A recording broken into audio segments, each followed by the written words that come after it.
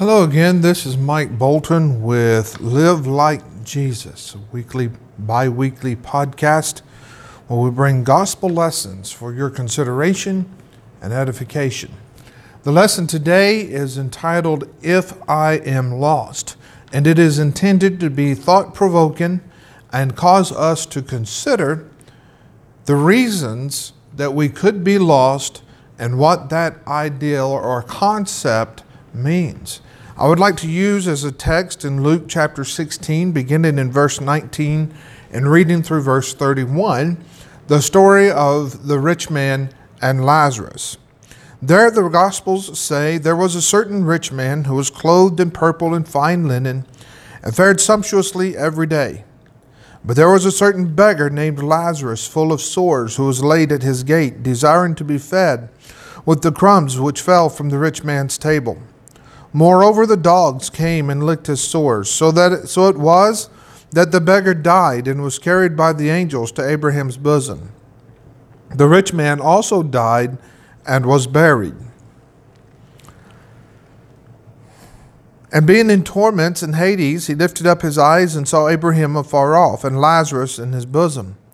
Then he cried and said, Father Abraham, have mercy on me, and send Lazarus that he may dip the tip of his finger in water and cool my tongue, for I am tormented in this flame. But Abraham said, Son, remember that in your lifetime you received your good things, and likewise Lazarus evil things. But now he is comforted, and you are tormented.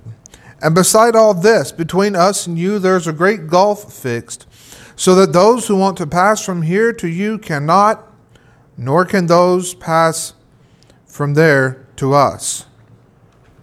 And he said, I beg you therefore, Father, that you would send him to my father's house, for I have 5 brothers, that he may testify to them, lest they also come to this place of torment.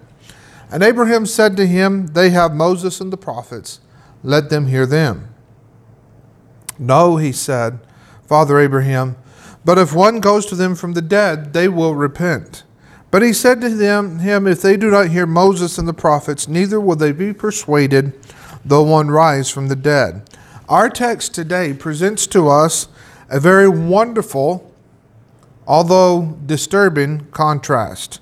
That of the successful rich who have everything going their way, and the very poor who are helplessly in the ditch begging.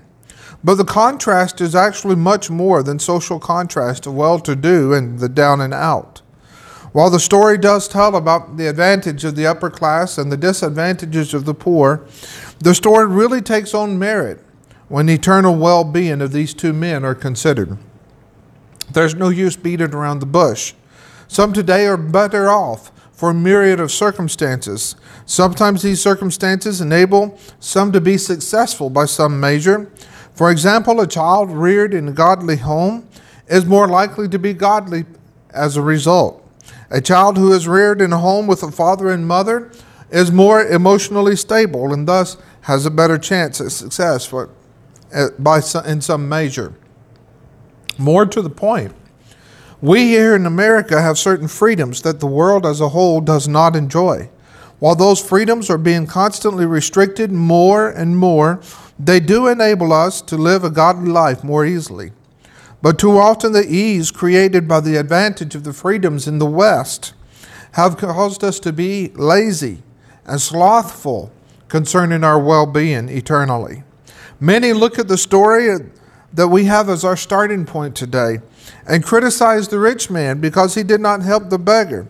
Some have even expostulated that his Scroogishness is why he was lost. But the scripture doesn't give us any hint as to why the rich man was lost. It just says he also died and was buried. That's about the only thing those 2 men have in common. And death and the grave is a common factor for all men. They both died and they both were buried. They pictured the vast majority of cultures and many interactions that exist in our culture today, our world today. There's certainly a different class of people everywhere that you go. Rich and poor, educated and ignorant, impoverished and wealthy, healthy and sick, successful and failure. But the only distinction that really matters that really matters, that really counts, are the classes of saved and lost. One of the great parables that the Lord used to illustrate this most serious distinction is found in Matthew chapter 25, verse 31, where Jesus says, "When the Son of Man comes in his glory and all the holy angels with him, then he will sit on the throne of his glory, and all the nations will be gathered to him. And he will separate one from another as a shepherd divides his sheep from the goats. And he will set the sheep on his right hand, but the goats on the left. Then the king will say to those on his right hand, 'Come, you blessed of my Father, inherit the kingdom prepared for you from the foundation of the world.'" I guess it's not too simple of a question to ask. Are you a sheep or are you a goat? The Lord illustrates this idea, this concept even further.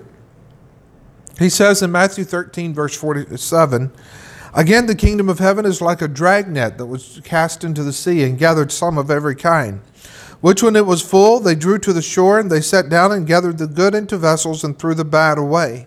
So it will be at the end of the age. The angels will come forth, separate the wicked from the just, and cast them into the furnace of fire.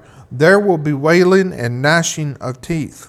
Now, I give these three illustrations from the Gospels, from the Gospel of Matthew, to demonstrate the fact of the possibility of being lost.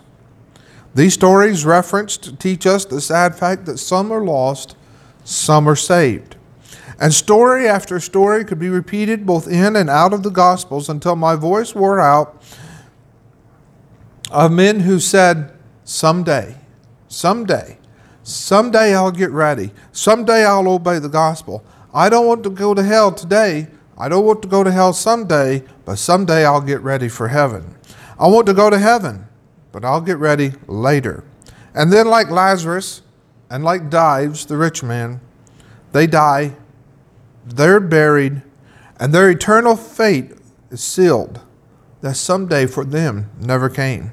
As we consider the possibility of being lost, I want you to keep in mind the reality that awaits those who are lost.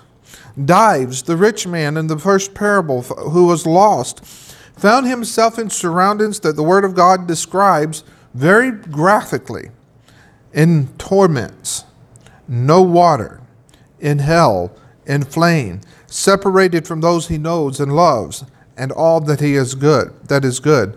He found himself among the wicked. He found himself wailing. He found himself gnashing his teeth. We begin with an attempt to draw the contrast between the advantaged and the disadvantaged. And that is an excuse that many people use today to explain or excuse certain behaviors. But when it comes to being lost, there's no excuse. We're all on equal footing. The scripture says in Galatians chapter 3, verse 27, "As many of you as were baptized into Christ have put on Christ. Neither Jew nor Greek, slave nor free, male nor female, you are all one in Christ Jesus." So we're all equal before God. That's what the scripture teaches. There's only two classifications then. We need to understand that life is uncertain. Wealth and health is ours today, not promised for tomorrow. Loss and deprivation may be tomorrow. Only one thing that is certain: we will die, we will stand before God. Ecclesiastes chapter 12, verse 17 tells us that God will bring every work into judgment, including every secret thing, whether good or evil. In 2 Timothy chapter 4, verse 1, the Apostle Paul writes, "I charge you therefore before God and the Lord Jesus Christ, who will judge the living and the dead at his appearing in his kingdom." As unpleasant as it is, we must all consider this fairly and honestly. Many people live their life as though this is not a reality. Even those who have obeyed that form of doctrine and have been baptized into Christ act as though it's not that important. But there are some important facts that we must remember if we're going to be lost. First of all, we will not be alone. We will not be alone if we're lost. At first glance, we may think that this is comforting, but really it isn't. Being alone is something many people dread. Being in a crowd with the wrong ones, that's even worse. Jesus says in Matthew chapter 7, verse 3, "Enter by the narrow gate, for wide is the gate and broad is the way that leads to destruction, and there be many who go in at it. Narrow is the gate," verse 14, "and difficult is the way that leads to life, and there are few that find it." There's that nagging thought that won't leave us alone sometime, that most likely, whether we're lost or saved, we almost surely will have caused someone else to be in the same condition that we're in, lost or saved. Keep in mind Romans 14, verse 7, where the Apostle Paul explains that none of us live to himself and none of us die to himself. Probably those closest to us, the ones nearest and dearest to us, will be influenced the most. It could be wife or husband, son or daughter, father or mother. If we're lost, someone precious to us is likely going to be lost also, and we will have contributed to their eternal condition. Murderers, liars, thieves, adulterers, ungodly, disobedient, rebellious, vulgar, scoffers, atheists, hypocrites, lewd, dishonest people, Satan and his hordes, heathens, idolaters. This is the type of crowd who are lost eternally. And that's a fine company that we attach ourselves to when we're lost. Point number 2, if I am lost, I am lost forever. There are scores of millions today that are lost, but because they're still living, they have the opportunity to be saved. Their eternal destiny can be changed. They can take advantage of the mercy of God that has been extended to them, of God's great grace. But after the common factor of all humanity, death, there will be no change. There's hope now. There will be no hope then. Listen to what the Hebrew writer says in Hebrews chapter 9, verse 27. "As it is appointed unto man once to die, but after this, the judgment." Matthew 25, verse 46, Jesus says, "And these will go away into everlasting judgment, but the righteous to eternal life." In Revelation 20, verse 10, we read, "And they will be tormented day and night forever and ever." Do you know how long eternity is? The doctrine of purgatory that has given so many false hopes, it's not biblical. There's no place in the afterlife where sins can be cleansed. There is coming a day when the last opportunity to go to heaven for each and every one of us will have passed away. There is coming a day when the blood of Jesus, as effective and as great as it is, will not be available any longer. If we are lost, we will suffer a twofold loss. Twofold loss. Not only will we be barred from heaven and all of its grandeur and all of its glory, as sad as that will be, but then we will also be condemned to hell. No choir of angels to sing about our being ransomed from sin. Rather, we will face torment worse than we can ever imagine. Folks, there's no middle ground. There's no in-between. There's no happy medium, no compromise. We'll be lost or we'll be saved. We'll suffer the torments of hell or we'll enjoy the joys of the Lord. If we are lost, we will have only ourselves to blame. Yes, others influence us. Yes, there's obstacles. Yes, there's discouragements. But ultimately, being saved or being lost is our personal choice. And no one can take that away. Each one of us will give an account of ourselves before God, and we will individually be judged.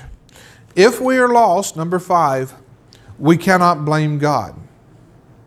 Some have reasoned wrongly that the very existence of sin is God's fault. If sin were banished from the world, the possibility of error would be extinct. This, of course, would make us robots and not men. We currently have the choice of doing God's will or rejecting God's will.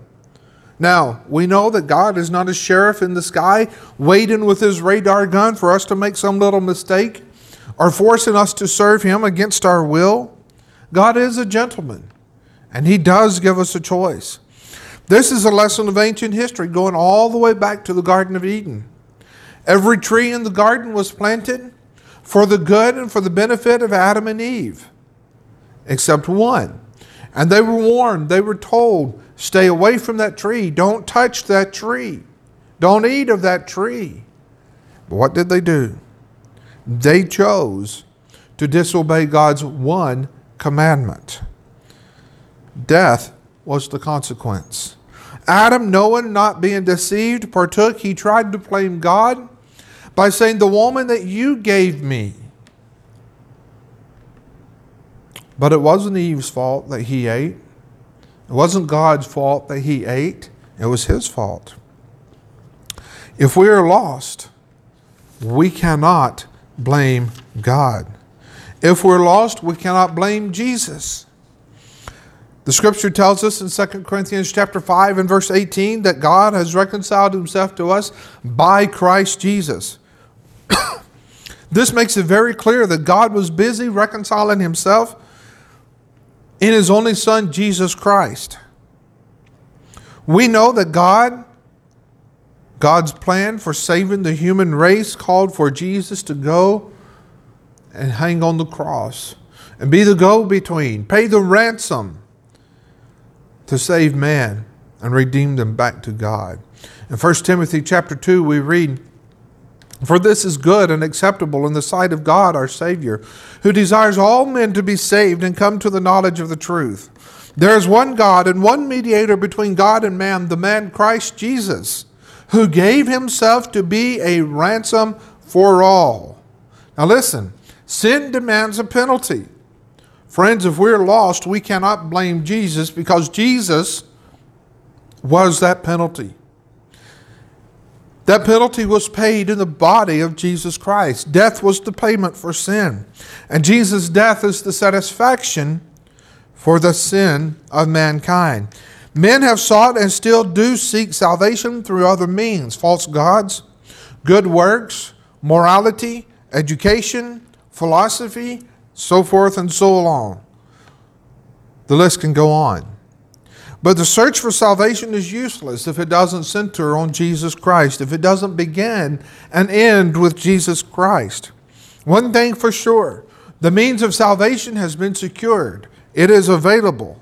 If I am lost, I cannot blame Jesus Christ. Number 7, if I'm lost, I can't blame the apostles. The concept of an ambassador is never better illustrated than in the life of the apostles. An ambassador is one who is authorized to represent another.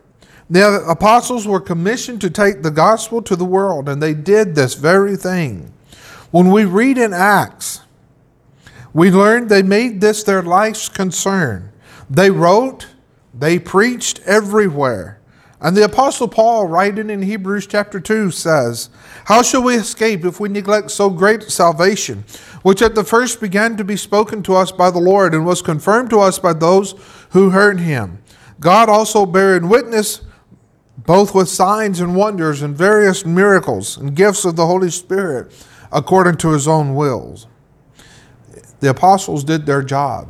Therefore, if we are lost, we cannot blame the apostles. If I am lost, I cannot blame the Bible. The connecting link between man and salvation, for man to obtain salvation, the apostle says of himself and his fellow apostles that God has committed unto us this word of reconciliation. Now all things are of God, who has reconciled us to himself through Jesus Christ and given us the ministry of reconciliation. 2 Corinthians chapter 5, verse 18. Men can talk about Jesus speaking into their heart, about the Holy Spirit moving upon them, and any other thing that meets their fantasy. But the inspired Word of God tells us very plainly that God uses His Word to draw men back to Him. We learn in Romans chapter 1, verse 16, that the gospel is the power of God to salvation.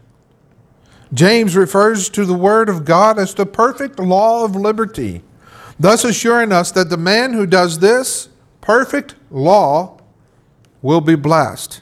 For the man who desires knowledge of salvation, let him turn to the book. For the man who needs to know how to correct his life, let him turn to the book. This is no doubt why Paul wrote in 2 Timothy chapter 3. But you must continue, Timothy, in the things which you've learned and been assured of, knowing from whom you've learned them, that from a childhood you've known the Holy Scriptures, which are able to make you wise to salvation through faith which is in Christ Jesus. All Scripture is given by inspiration of God and is profitable for doctrine, for reproof, for correction, for instruction in righteousness, that the man of God may be complete, thoroughly furnished unto every good work. Ultimately, folks, if I'm lost, if you're lost, we have no one to blame but ourselves. You know, there's something that each and every individual must do to obtain salvation. Redemption has a personal responsibility and accountability to God attached to it. God will, I'll be so bold to say, He cannot do for us what we can do for ourselves. He cannot believe for us. He cannot repent for us. He cannot confess for us. He cannot be baptized for us. One can shout on the rooftops from now to the end of eternity that believing is not a work. That doesn't change the fact that believing is something we must do.